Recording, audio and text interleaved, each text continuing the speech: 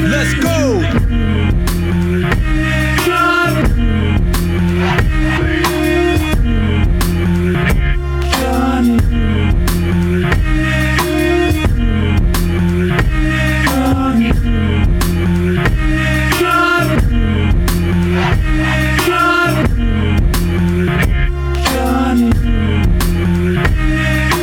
Live from the Paragon 7 Studios, you are listening to the Lance J Radio Network.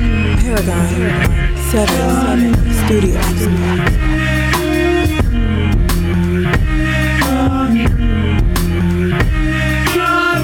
Back on the Lance J Radio Network. We've had some really good interviews the last couple of months. We're really ratcheting up our coverage of healthcare and doing the HealthCast series, which I really enjoyed doing and getting a lot of positive feedback on. We have a phenomenal guest this afternoon on the show. Now I've known Rayanne Grossman for a long time, since her time at Gorman Health.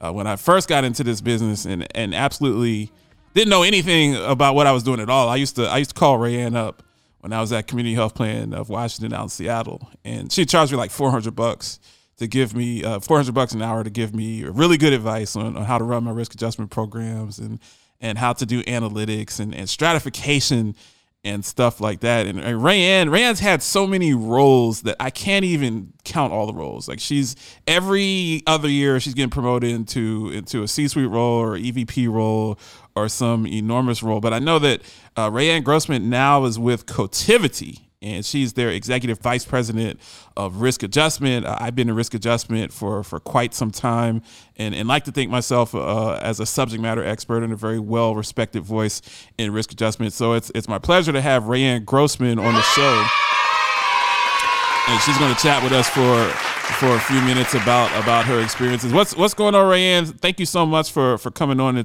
I really appreciate you taking some time to talk with us. Well, thank you very much. I'm excited to spend some time with you and eager to share all things risk adjustment or even beyond. Absolutely. Tell us a little bit about your background and your career, and how I always ask people, how did you get into the world of risk adjustment? Is that when you were 9 years old, were you thinking that, hey, one day I'm going to grow up and I'm going to be an executive and I'm going to work in the healthcare model for managed care and make sure that everybody gets proper reimbursement, and I'm dealing with CMS and OIG? Like, how did you get into the role that you're in? What did you study? Walk us through your education background and kind of how you matriculated into the leadership role that you're in now. Sure, happy to do so. So I have an undergraduate in a lot of science. So basically like environmental science and public health science and biology. And in working with all that science, it really didn't seem like I was moving and, influencing people. So I went back to grad school and got my master's in healthcare planning, really committing myself every day to kind of simplify patient care, make the physician's life easier and better, and make healthcare kind of this more cohesive experience. And obviously I'm still trying, almost 25 plus years later. It's not an easy task, but certainly something that I'm committed to every day. Definitely. What would you say are, you've been around and you've seen the industry change in many different ways. What are some of the things that you've seen in the industry that are different now than maybe they were when you started off in this business?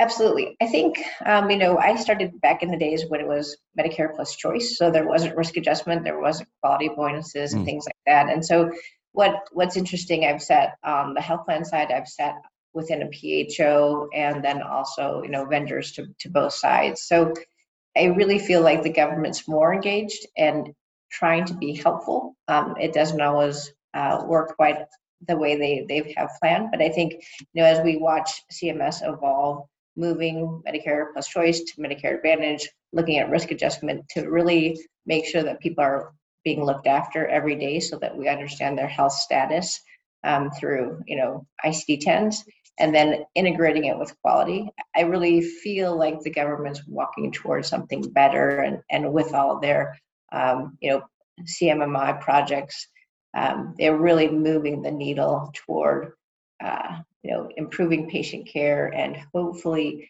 kind of easing the administrative components of care from the health system or from the physician perspective too. So that's what I'm seeing now is that the government is stepping forward, trying to be innovative, really engaging some extraordinary, minds from in the private industry and welcoming kind of best practices. Why would you say, Rayanne? So if you're just tuning in on Urban One or any of our affiliates around the country, I'm talking to Rayanne Grossman, who's the Executive Vice President of Risk Adjustment for Cotiviti. Kind of dumb it down. I don't want to say dumb it down, but break it down in a layman's terms. So one of the things that we do on this show, we try to connect the listener, the end user, to understand. So they would never get a chance to talk to a Rayanne Grossman or a John Gorman or people of your ilk. Break it down, the importance of risk adjustment. If I'm a member and I'm driving around the Beltway in DC and I'm on a Medicare and a Medicaid plan, why is it so important that my company that I entrust my healthcare with, why is it so important that they have a good risk adjustment team and good risk adjustment practices? Yeah, that's a great question. That's how I think about it every day, actually. How do we make this simpler and think about it from the physician perspective or the patient perspective? So risk adjustment is important because what we're being asked to do is see the health status of the member today. And we use that to extrapolate or kind of do some math and understand if they're getting better and if they need further care, or if they're not maintaining their health and getting a little bit worse with chronic conditions. And we want to make sure that they have all the care that they need every day, today, tomorrow, and next year. So risk adjustment is really typically the predictive cost of care represented by a physician's complete evaluation. So it's really what I think we're trying to do is make sure that there's good communication between the physician and the patient. There's great documentation so that patient has the holistic, care journey that they need to maintain their wellness. Now, tell us a little bit about some of the things that Cotiviti brings to the table. So I'm very familiar with Cotiviti, but what is Cotiviti's core competence, and what are some of the things that your team brings to the table? Absolutely. Cotiviti is a little bit different than some might think. And so there's a fundamental cornerstone of Cotiviti in payment integrity. I think we're actually best in class in payment integrity. And the opportunity that Cotiviti has brought to my doorstep was really to build an integrated point of view with risk, quality, network intelligence, clinical stratification. And then we were given the gift of ELIZA, which is consumer engagement last year. So it's really what Cotiviti is creating is a continuum from value-based reimbursement to value-based care. So we're trying to be best in breed, not just in payment, but in all those steps that the member takes with the health plan to making sure that they are, feeling welcomed into their care journey and understanding the next step in their care journey. Now, so that's a very good synopsis, Rayanne. What are some of the things that vendors like Cotiviti that are in that space? What do you specialize in? Do you have to have large analytics platforms? Do you have a lot of subject matter experts, people like yourself that's been in the industry a long time? What are the type of people that you have to surround yourself with to have a successful venture? I think, first and foremost, everyone needs that intellectual curiosity. Like, we don't want to do things the same way that we did yesterday.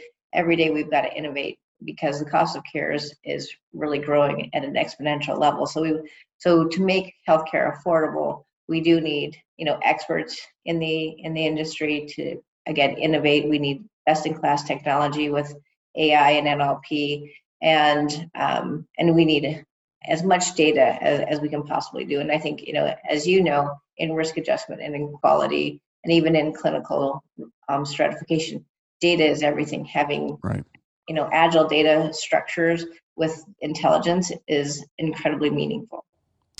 Now, so that's all very interesting stuff. So I love talking to the leaders and people like yourself that I look up to in this industry and have mentored me and I've worked with over the years. I remember when I first got started in this industry, this is like around 2008, 2009. Everything was really tied to in-home assessments and retro retrieval. I like to think, I know it's not true, I like to think that I was one of the best in the country at retro retrieval. Like I was pulling 93, 94% of charts back in 2009, 2010. Like I was really wearing the vendors out. And, if you're at a plan that didn't really have a lot of prospective work, you're going to find a lot of money in retro really, really quickly, and you're going to get promoted. And I've had that advantage in my career to come in and find a lot of retro and then get promoted. As you really matriculate and learn this business, you realize I had a chance to run HEDIS and STARS too. So you realize that everything's not just about HCC risk adjustable codes, that the true healthcare continuum is about, like you said, making sure that people with chronic illness mitigate their illness or maybe even reverse their illness. So people that are in early stage CKD, how do I keep that person out of end stage renal? How do I keep the diabetic from developing complications that lower their quality of life or even shorten their life? How do I have the best outcomes for people that have had strokes or have had cancers, things like that? I want you to talk a little bit about value-based care, because I always say that when I grew up in risk adjustment, I actually was writing value-based care contracts and rubrics and then going into provider groups and saying, this is how we can work together to have the best outcomes. It's not about the money as much. It's about if I can share premium and we can have 5 stars for diabetic management and keeping the A1Cs low. And if we can have fantastic outcomes for people that have arthritic conditions, things like that, we're going to have better CAP scores. We're going to have better HOS scores. We're going to be a much better and healthy plan. And then we're going to get more reimbursement and be able to put more back into the benefits. So you have better transportation. You have better, now you see food is medicine. You have a lot of food programs that are proliferating. Tell us about value-based care from your perspective as a senior leader that's really seen this movie for many years. Yeah, I think to your point, I've been around before there was global CAP, and then in even the late 90s, we took on global CAP without risk and without stars. And so then you had $1 to spend and you had to figure out how to do that. Now, as you have risk and stars, bonuses, built from the HEDIS cornerstones, it does get really interesting from a value-based care perspective. So I think one, it's, we have to look at the chronic conditions first and foremost and understand what's important to, have preventative kind of that wellness step. And yeah, of course, putting physicians into the home or making this robust in-office experience is wonderful. But keeping it simple, both for the patient and for the physician, is really important. And so what we found is, even though there's a lot of ICD-10 information, you can have the most expansive clinical CDI programs and things like that. If you really pick 5 to 7 things that matter to both the patient and the physician, it's going to do a lot better. So when you think about stars, obviously, to your point, CAPS is really important these days. Right. So if you want to keep your patients happy and your members happy, how do you make their care journey simpler? And then also we think a lot about medication adherence as it becomes triple weighted, which showcases itself really well from a risk and from a stars perspective.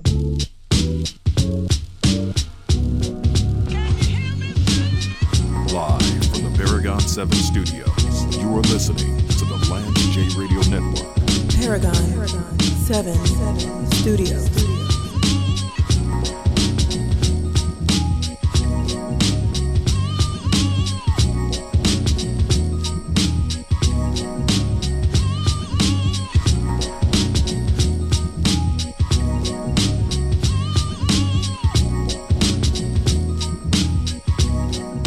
He's the paragon of sports talk excellence, the Heisenberg of broadcast radio, the Wolf of Wall Street.